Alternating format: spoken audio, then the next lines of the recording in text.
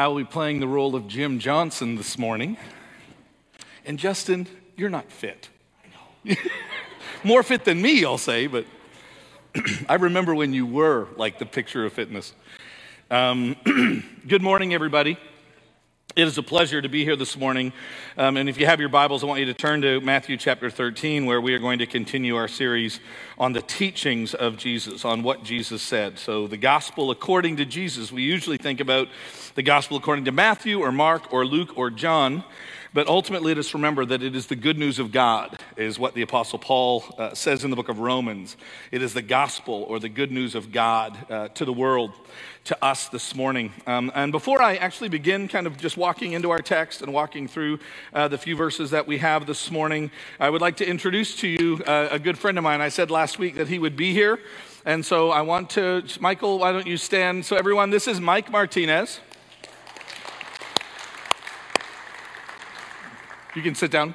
Thank you, Mike.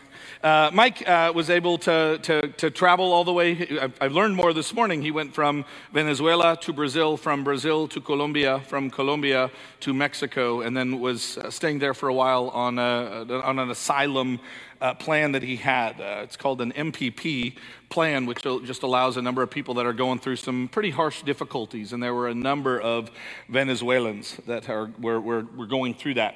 I was excited to hear from my son Matthew yesterday when we were just kind of catching up, and he's a good friend of Michael's, and so wanted him to make sure that he knew that Michael was okay. They actually helped, the Crossroads team actually helped 170 cross over this past week, and they're hoping to do about another 250 this week. So there's just been a number of people from Central America, particularly Venezuela, who have been waiting for a number of things to transition, and so now that has happened. Pray for Michael and for the opportunities that he is going to have here in Stillwater and to be a part of this fellowship. Also pray for the Gutierrez family, which actually decided that they wanted to be in Owasso. And so one of our partner churches, First Church in Owasso, actually has the Gutierrez family, which I think you know them, don't you, Michael, the Gutierrez family? So we're grateful to be able to partner with other churches and other ministries, being the hands and feet of Jesus. So this morning we are going to be dealing with this question from Matthew chapter 13. Why do weeds exist? I don't know if you find weeds frustrating. I still remember when I was a little boy and my father taught me that picking up dandelions entailed more than just kind of knocking their heads off, right? Do you remember that? I remember when I just thought to myself, well, isn't that the weed? And so my dad said, there are dandelions in the yard. I would like for you to get rid of them. And I thought, oh, this is pretty easy. You just kind of walk up, grab the head, walk up to pull the yellow part off, right? And my dad said, okay, now all you've done is what? Made it more difficult for us to find them.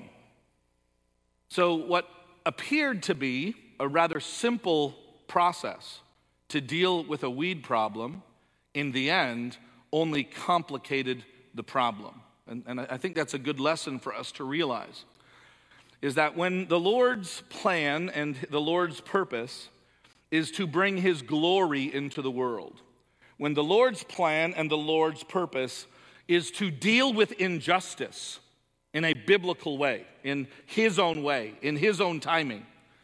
The one lesson that the Scriptures seems to teach quite consistently in the Bible is this, is that when humanity gets involved, when we get involved, and maybe in part because of our broken nature and our broken state, that we can, even with the best of intentions, just make things more complicated. I can't help but think that over the last year or so, as we have watched injustice happen in the world, and we, hopefully rightly, become deeply concerned about injustice, it's been interesting to me that many of the attempts to right injustice just complicates the problem. The best of intentions. Haven't we seen this? Which, by the way, which then teaches us this. What we should all have is a sense of humility with the brokenness in the world. That maybe our very first response to weeds, to sin, to evil that exists in the world. Is not just offense, which then can easily lead to hubris or pride or arrogance. And I think one of the problems that we have is that when we look at humility, it can first appear to us like cowardice. Fair to say? No, we should do something. That song that we just sang nailed it. You might have thought, wow, it's kind of an upbeat tune. The song essentially said that how I'm going to deal with the brokenness that exists in the world, in the midst of the storm, you know what I'm going to do? I'm going to sing. I'm going to sing in the middle of the storm, and I'm going to raise a hallelujah. And I got to say this because we need to understand what this term means. Hallelujah does not mean woohoo. It's not what it means. It doesn't mean yeehaw. Nope. Doesn't even mean go Pokes. Right? It's not what it means. Hallel, praise, Yahweh. Hallelujah means praise Yahweh. Now we use it as like a yippee. But that's not what it means. To say, I'm going to raise a hallelujah in the midst of the storm. I'm going to respond to weeds, to sin, to the enemy. And what I'm going to do is, I'm going to sing. Really? Like you think that'll work? Like you really think that somehow you singing is going to somehow change the world? And what Jesus does in this parable is he helps us understand that it isn't that. And we're going to unpack this. It's not that is all that we do. But the idea of raising a hallelujah in the midst of the storm, the idea of responding with song to adversity, to frustration, and to injustice is a position of oneself and a position of one's heart that says, no matter what is swirling around me, no matter what is going on about me, I somehow find the ground to stand on. I somehow find the ability to work through it by recognizing who God is and responding to Him, which is what do we do when we see God? What do? We praise Him. He's good. And I was reminded in a sermon a long time ago, and I cannot shake this idea. He was talking about how do people who go through the greatest adversity, how do they sing? Like, are they unaware? Do they not know? Do they not get it? And he said, Mr. Erickson said, what they are doing is they are doing one of the most Christian things in the world because they're not singing about life. See, if we sing about life, it's, oh, woe is me. It's, isn't life hard and isn't life, that would be my song, right? Oh, and by the way, it is occasionally good every other Thursday, right? I'll put that in my song. That's part of my song. But in the end, there's a lot of grief and a lot of pain and a lot of frustration. He said, Mr. Erickson said, but they're not singing about life. They're singing about God. And He's always good in the middle of the storm. He is always trustworthy in the darkest of night. And that's what it means. That's the Psalms do this. The Psalms actually seem to present that the way Israel, when it is faithful, responds to its enemies. Okay? Now, you might think this foolish, but it is biblical, right? Which, by the way, looks foolish to the world. And if I'm going to be honest, sometimes it looks foolish to me. But the Psalms say, we will defeat our enemies with a song. By the way, if you do any studying of the civil rights movement in the 60s, so much of their work was actually done in churches in song, singing. And hear me, it's certainly not all they did. but it sure gave them the perspective on then how to live. And that's what we actually see here. Why do weeds exist? Why does God, have you ever wondered, why does God allow so much brokenness in the world? And I find what is very, very interesting is that in this parable, the part that Scott/Justin read this morning, that in that parable, Jesus himself puts the words that we're all thinking into the mouths of the disciples. It's not the disciples. We're going to actually come behind it and actually see what happens when the disciples come to Jesus and go, okay, we didn't get that parable. We didn't understand that. Matthew 13 is a list of 7 parables where Jesus is describing what the kingdom is like in the world. And in verse 11, the disciples say, we don't get, why do you speak in parables? Why do you use these stories? And Jesus says, I use these stories because those people who don't want to know, they're going to go, oh, this is foolish, and they're going to walk away. And those people who do want to know are going to lean in and draw close and say, will you please explain some more? And that's exactly what the disciples did with this parable. Matthew 13 begins by Jesus leaving his house and going out and preaching to the multitudes. And after he tells this parable, he goes back into his house. And the disciples follow him into the house and they go, okay, you really need to explain this last one to me. And I find it interesting that it's not the disciples who say, can we go pull up all those weeds?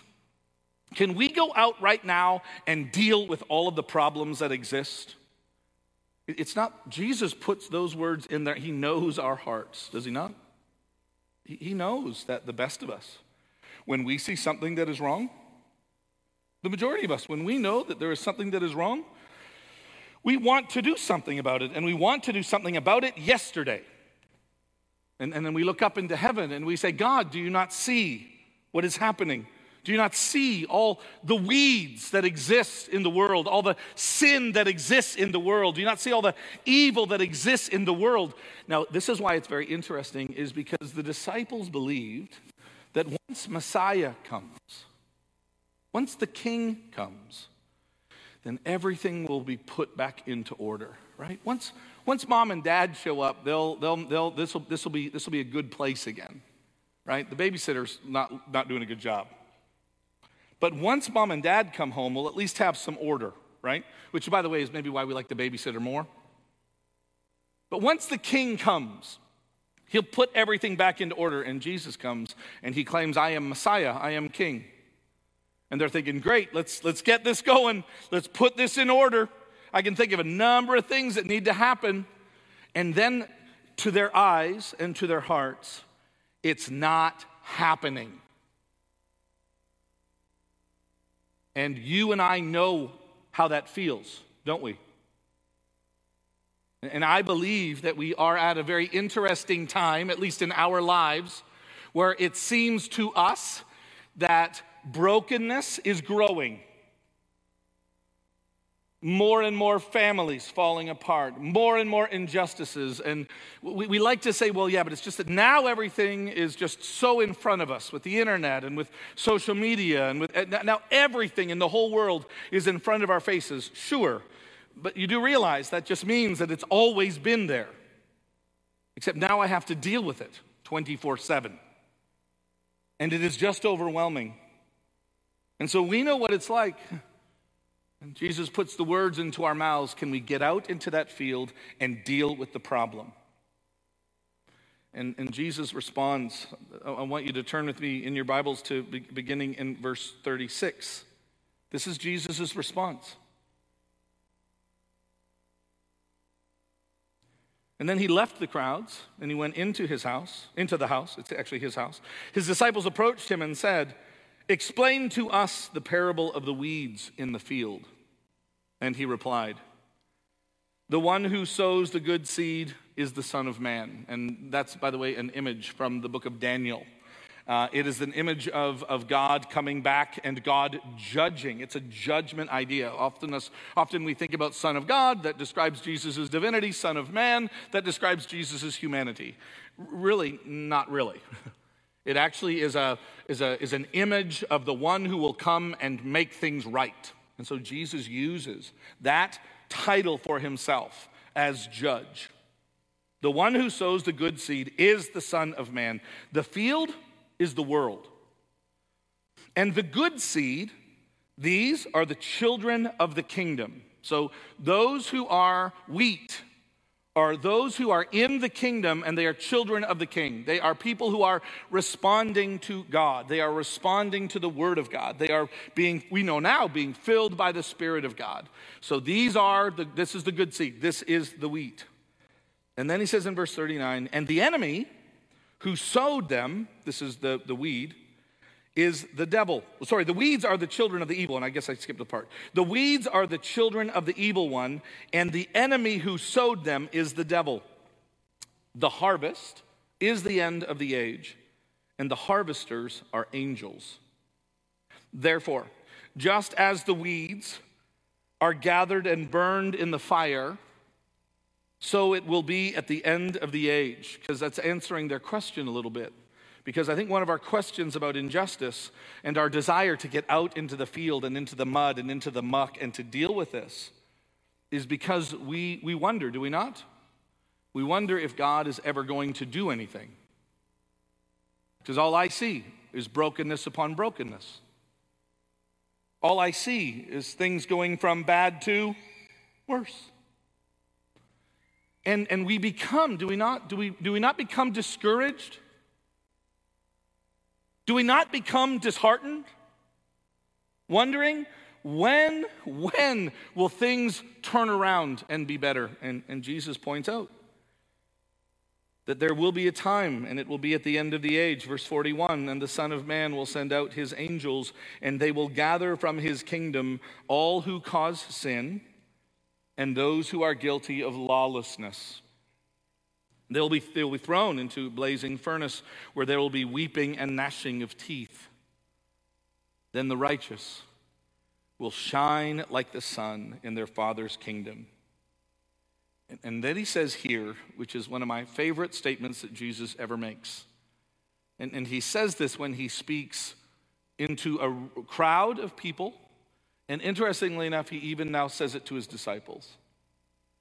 He offers an invitation. And he says, let anyone who has ears listen. Let anyone who has ears to hear, this is how we usually translate this, anyone who has ears to hear, let him hear. It actually goes back to, in verse 11 of Matthew 13, when the disciples say, why do you speak in parables? Jesus quotes Isaiah 6, and he says, because then those who hear, they will be able to hear, but those who don't want to hear, they won't be able to hear. It's what Jesus says about those who really want to see, they'll be able to see. But those who don't want to see, those who spend all of their time covering their eyes to God's truth, they will remain forever blind.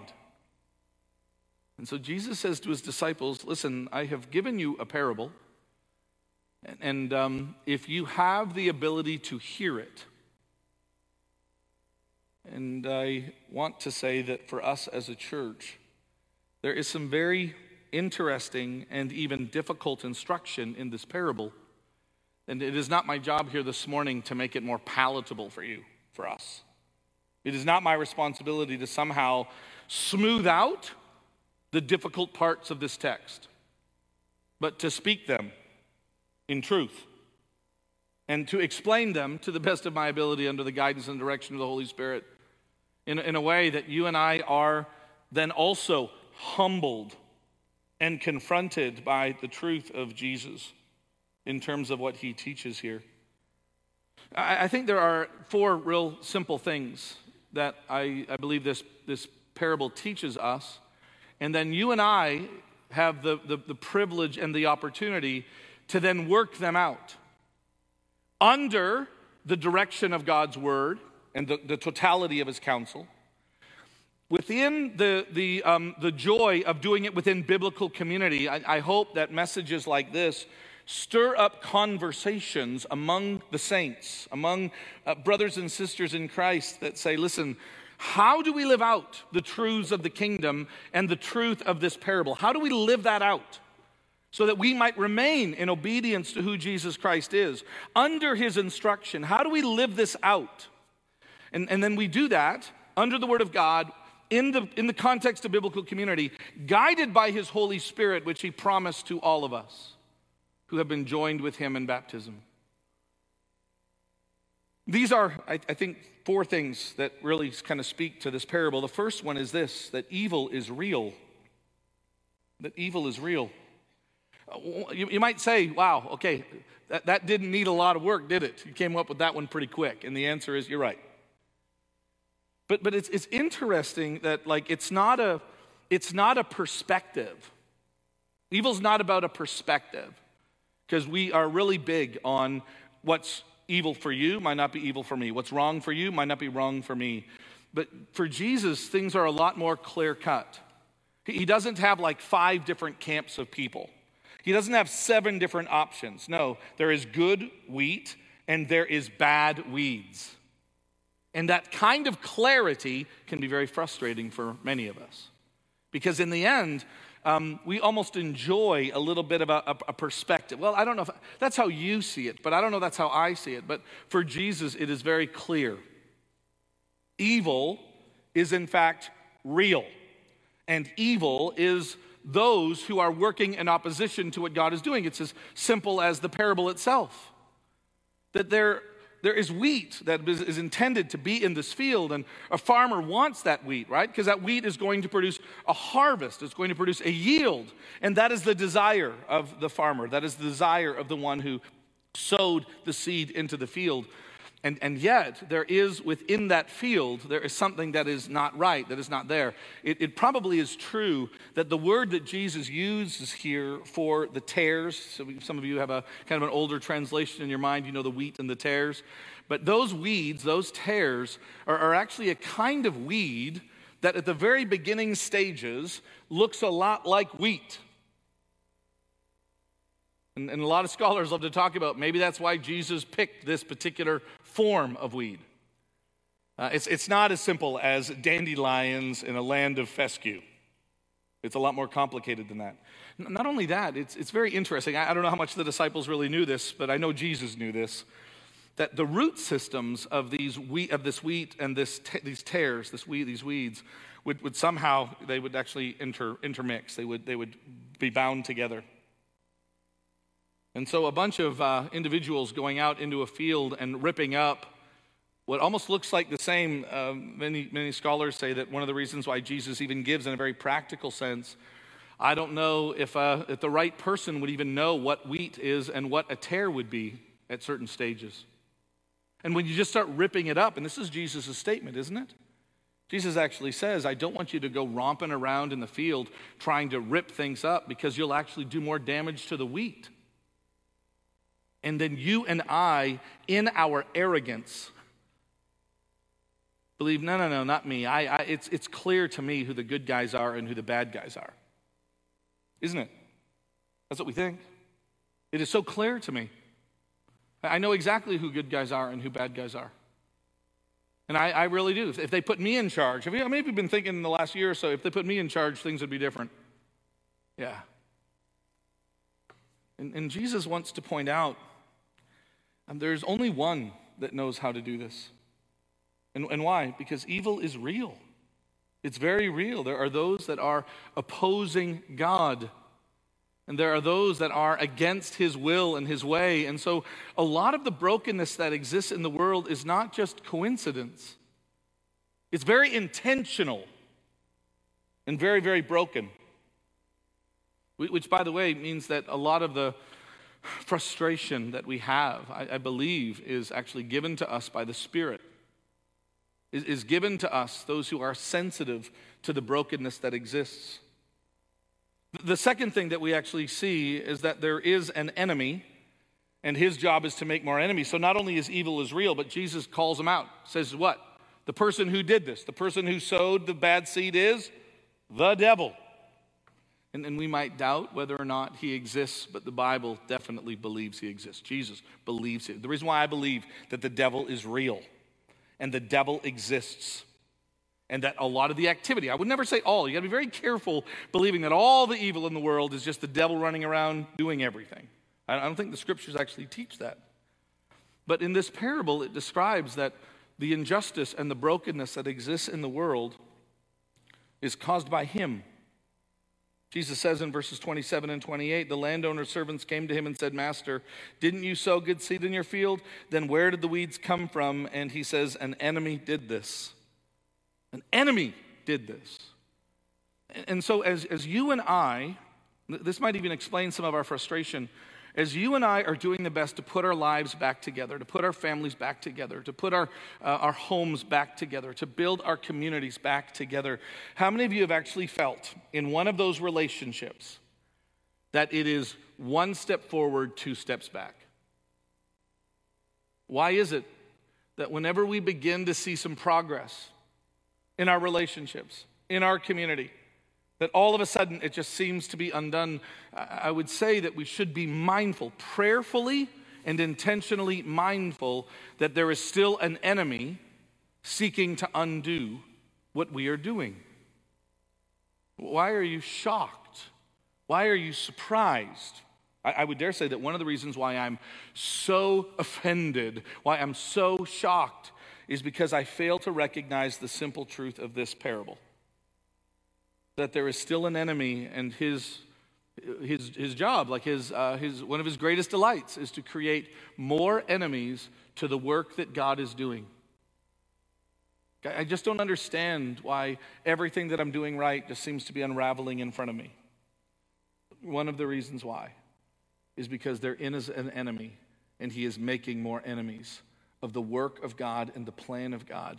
Like, this should shape, I would argue, how we look at life, how we watch the news, how we respond on social media, aware that there is an enemy. I think it's even interesting for us to hear the words of Paul on this. Paul says, we do not war against flesh and blood, but we war against principalities and powers. Now, by the way, it doesn't mean that there's not responsibility and culpability within humanity. No, there is. But there's also an enemy who is making more enemies. This is, I think, one of the most difficult things for us to do, is to come to this realization that you are not the judge. Now, by the way, that doesn't mean we don't make judgments. It doesn't mean that we don't actually speak out against things. The Bible actually teaches that we do that. This parable cannot undo everything that Jesus has taught. It has to fit alongside of everything else that Jesus has taught. And Jesus has taught that when you see a speck in a brother or sister's eye, we remove the log from our own and then we address. When Jesus actually teaches is that when a brother or sister sins against you, you go to that brother and sister and you speak to them. You don't just sit back. This is not a text. Jesus never preaches passivity. But he does say, be careful how you judge. For the measure for which you will be judged is the measure that you judge others. And you can't just go, well, then I'm not going to say anything. No, because that just brings a whole different kind of judgment. And I think it is good for us to realize that you are not the judge. I don't know where you got the idea or where I got the idea that it was our job to fix everybody on Facebook. Correct every statement that anyone has ever made. You do know that blah, blah, blah, blah, blah, right? Have you got any of those? Then you have like a follow-up conversation at Aspen to kind of smooth out the problems. Have you had one of those in the last year? Promise you have. Because I'm here to help you understand. I'm here to correct you. I'm here to speak up for those. Yeah, no, I listen, and I get it. It's the difficult part of knowing not just what to say, but when to say it. And I'm thinking that at least the concept of humility is necessary for us so that we can understand that we are not the judge. I had a professor in college, and I'm so grateful for this, because those of us in ministry have, I think, a great temptation for this, to run around and fix everybody. And Brother Bowles would say to us often, who gave you the referee's jersey? Again, it doesn't mean that we say nothing, but it does mean that we realize who the judge ultimately is. Notice the words of Jesus. So do you want us, this is actually the words of the servants. So do you want us to go pull them all up? The servants asked him. No, he said, because when you pull up the weeds, you might also uproot the wheat with them. I'm reminded of this. We often talk about like righteous indignation. That's what we need. We need righteous indignation. James, the brother of Jesus, actually says, here's what he says, that men and women, their anger does not bring about God's righteousness. Wow. Like, that's a truth that I need to hear. When I just become so upset, and I believe that being upset really is going to cause like help here or fix this. What I really need is to get really, really, really upset. Biblical advice to that is that you are now in more danger of doing more damage and more destruction. And that is why I think Jesus gives us a whole different way to even look at our enemies. We pray for them. We turn the other cheek. We walk the second mile. Why? But when are things going to get done around here? And Jesus says, I promise you, God is going to deal with all of his enemies. It's the fourth principle. God is going to deal with all of his enemies. Church, do you believe that? I mean, truly, do you trust him? As we speak out against, and we do so, the truth in love is how we speak. And as we give a completely, an alternative way to live and to be married and to raise our children, do we trust that itself, do we actually believe that you and I in this room raising a hallelujah can actually change the world? Well, why do we believe that? Because what we actually believe is that God is going to deal with all of his enemies. Jesus says in verse 30 of the text, let both grow together until the harvest.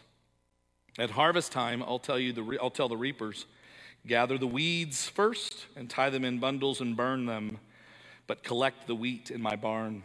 I found this to be very interesting.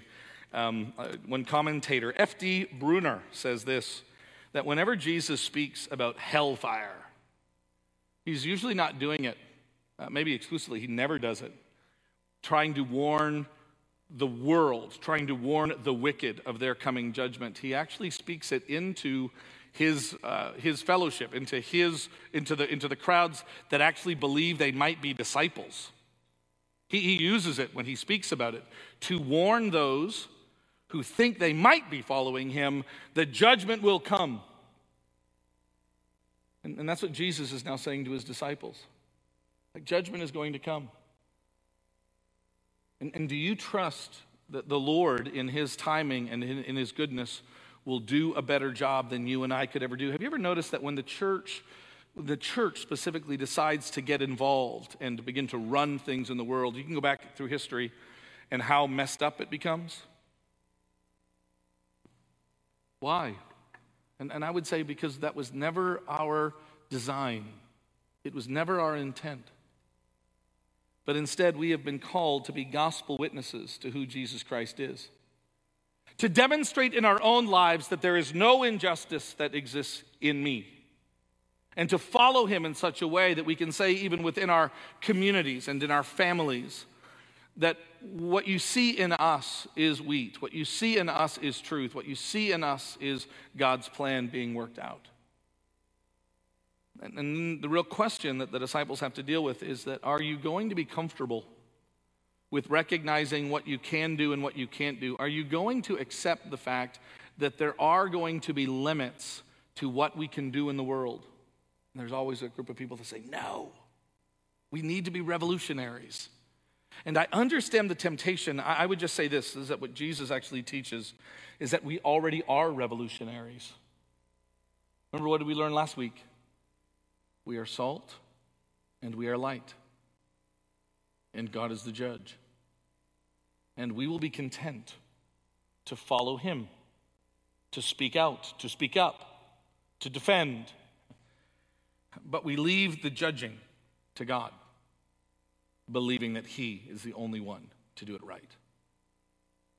Let's pray. God, we thank you for your love for us and plans and purposes for us. And God, we pray that you would help us understand and to see this right. God, bring us to a deeper and a more profound peace with you. And God, I pray that through Jesus Christ, we would know what it means. We would know what it means to be your children as we believe and trust in your kingdom being worked out in your timing for your glory. It's in Jesus' name we humbly pray. Amen. And so now we remember what Jesus Christ has accomplished, and I can't help but think that this whole act of Jesus dying in our place for our sins is quite revolutionary, quite shocking. One of the most difficult things the disciples had to try to figure out was, how does Jesus dying on a cross, how does that fix anything? It doesn't seem to be very powerful or very strong. And yet we see the greatest demonstration of God's power and God's love at the cross. Let us not forget the ways of God are foolishness to humanity. But for those of us who are being saved, it is amazing grace. So let us take the body of Christ and eat it remembering the way of Christ. And let us take the cup and drink it in celebration of who he is. And now let us stand and worship well.